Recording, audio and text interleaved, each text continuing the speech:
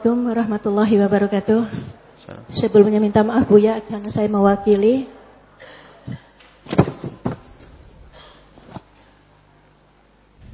Begini Buya, bagi seorang suami, siapakah yang boleh diutamakan kepada ibunya ataukah istrinya?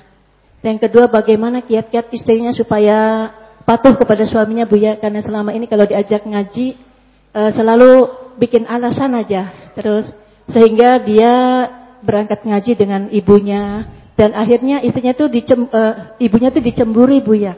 Nah, bagaimana kiat-kiatnya supaya dia lebih baik gitu ya? Itu aja. Assalamualaikum warahmatullahi wabarakatuh.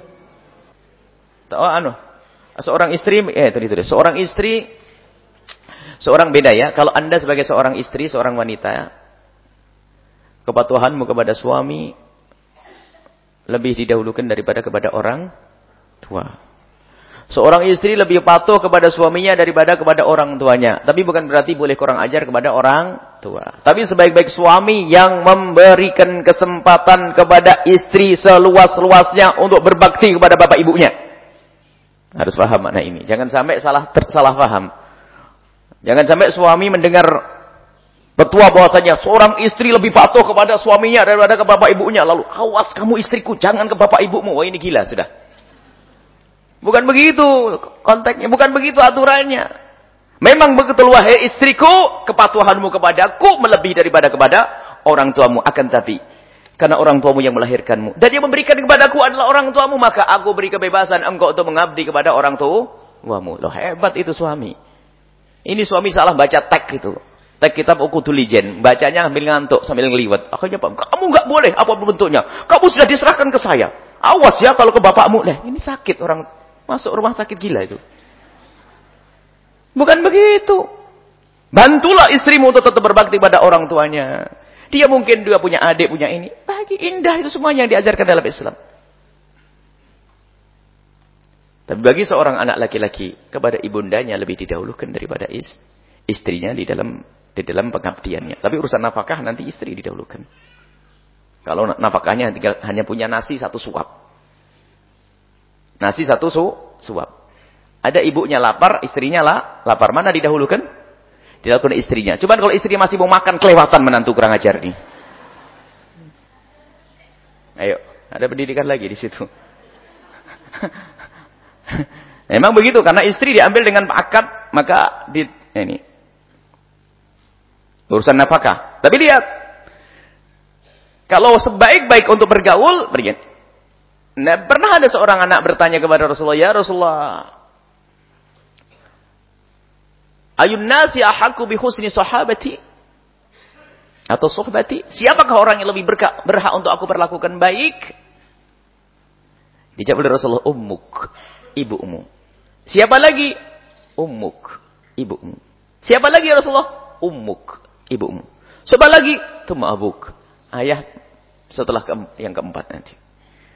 Ini begitu seorang ibu didahulukan oleh seorang anak. Seorang anak. Jadi tetap bagi seorang anak punya bakti pada orang tuanya. Kalau permasalahannya adalah hidup berdua, ibunya hidup ada, istrinya juga ada nih. Ya berusaha untuk adil, baik kepada semuanya. Ibu adalah ibu kita. Istri adalah istri kita. Nah, ini kita perlukan semuanya baik. Kalau urusan ngaji, istrinya jarang nggak mau ngaji, ini repot. Istri nggak mau diajak ngaji, itu mau jadi apa? Ngaji kok. Paling enggak sebelum demi Allah kan demi cinta kan paling enggak. Ini kok diajak ngaji, bulet ini sudah begitu ngaku cinta, dusta, bohong nanti. Sebelum demi Allah lah, padahal semuanya demi Allah, karena Allah. Cuman langkah-langkah awal biasanya lah ya karena ngikut suami dulu, nanti dapat barokah di majelis jadi karena Allah nih. Ada seorang istri diajak ngaji kok beralasan. Tuh diajak ngapain? Bukan diajak nyangkul kau nih. Diajak ngaji tak dibonceng. Bukan suruh ngenjot sepeda suaminya di belakang lalu ngerokok. Begitu bukan. Di bawah ini lah kok masih nggak mau, ini istri model apa ini yang dengar di rumah ini. Yang di sini sih bukan sudah datang semuanya ini. Nggak dengar sayang yang di rumah itu omongan ini. Kalau dengar langsung berangkat besok. Baik. Seorang suami yang menginginkan istrinya baik, tapi juga menginginkan ibundanya baik. Istrinya susah diajak ini kisahnya. Akhirnya yang diajak siapa? Ibunya. Istrinya diajak, nggak mau ya ibunya lah. Yang diajak. Ada istri cemburu. Nggak perlu cemburu. Bersaing dalam kebaikan. Cemburu sama ibunya, bersaing dalam kebaikan. Hendaknya juga lah minta gantian. Atau kalau perlu naik sepeda ngiringi. Ibunya biar digonceng sama suaminya. Dia naik sepeda di belakang suaminya. Enak. Indah itu. Berangkat bareng. Jadi berdua suami istri memuliakan seorang ibu. Luar biasa begitu. Nggak usah ngiri. Nggak usah ini. Suatu ketika ada seorang. Ya mana orang aneh itu kan macam-macam. Seorang cerita. Suami saya ini. Kayak punya istri 2. Gajinya selalu dibagi 2. Nah, kenapa Bu? Setiap gaji itu mesti separuh dikasihkan ibunya, separuh saya. Oh gitu ceritanya. Kirain punya istri 2 beneran. Ibunya. Saya tanya, separuh yang diberikan kepada ibu cukup? Ya cukup. Tapi kan, kenapa masih ngasih ibunya? Oh berarti yang sakit ente. Oh seorang mestinya kan bangga punya suami bisa ngabdi kepada ibunya. Bangga mestinya. Tapi banyak wanita sakit kayak begitu tuh. Ada banyak. Bapak-bapak sakit juga banyak. Kalau istri mau dekat sama ibunya nggak boleh. Jadi kalau mertuanya datang langsung nginep di hotel. Atau pergi langsung. Mertuanya datang langsung nguyur. Mana ini kebaikannya? Mestinya kalau mertua datang.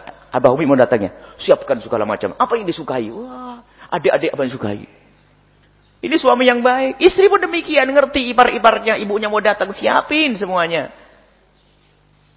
Semuanya ini. Jangan seperti sebagian wanita. Kalau sudah adiknya mau datang. Sudah. Kulkas bakal bersih nih. Biasaan. Bawa plastik resek. Ulang habis semuanya. Dan na'udzubillah ini. Perempuan model apa kayak begitu tuh. Mestinya. Senang di saat bisa menyenangkan adik-adiknya. Loh kalau kehidupan indah tuh nggak ada pertanyaan kayak begini nih. Ini pertanyaan kayak begini mesti nggak bener di dalam rumah kan begitu. Coba kalau suami istri hubungan baik, suami menghargai keluarga istri, istri menghargai keluarga suami, semuanya baik, semuanya saling menghargai mertuanya. Nggak ada pertanyaan mana diutamakan. Karena apa? Semuanya diutamakan. Semuanya diutamakan. Indah. Semoga Allah menjaga kita semuanya.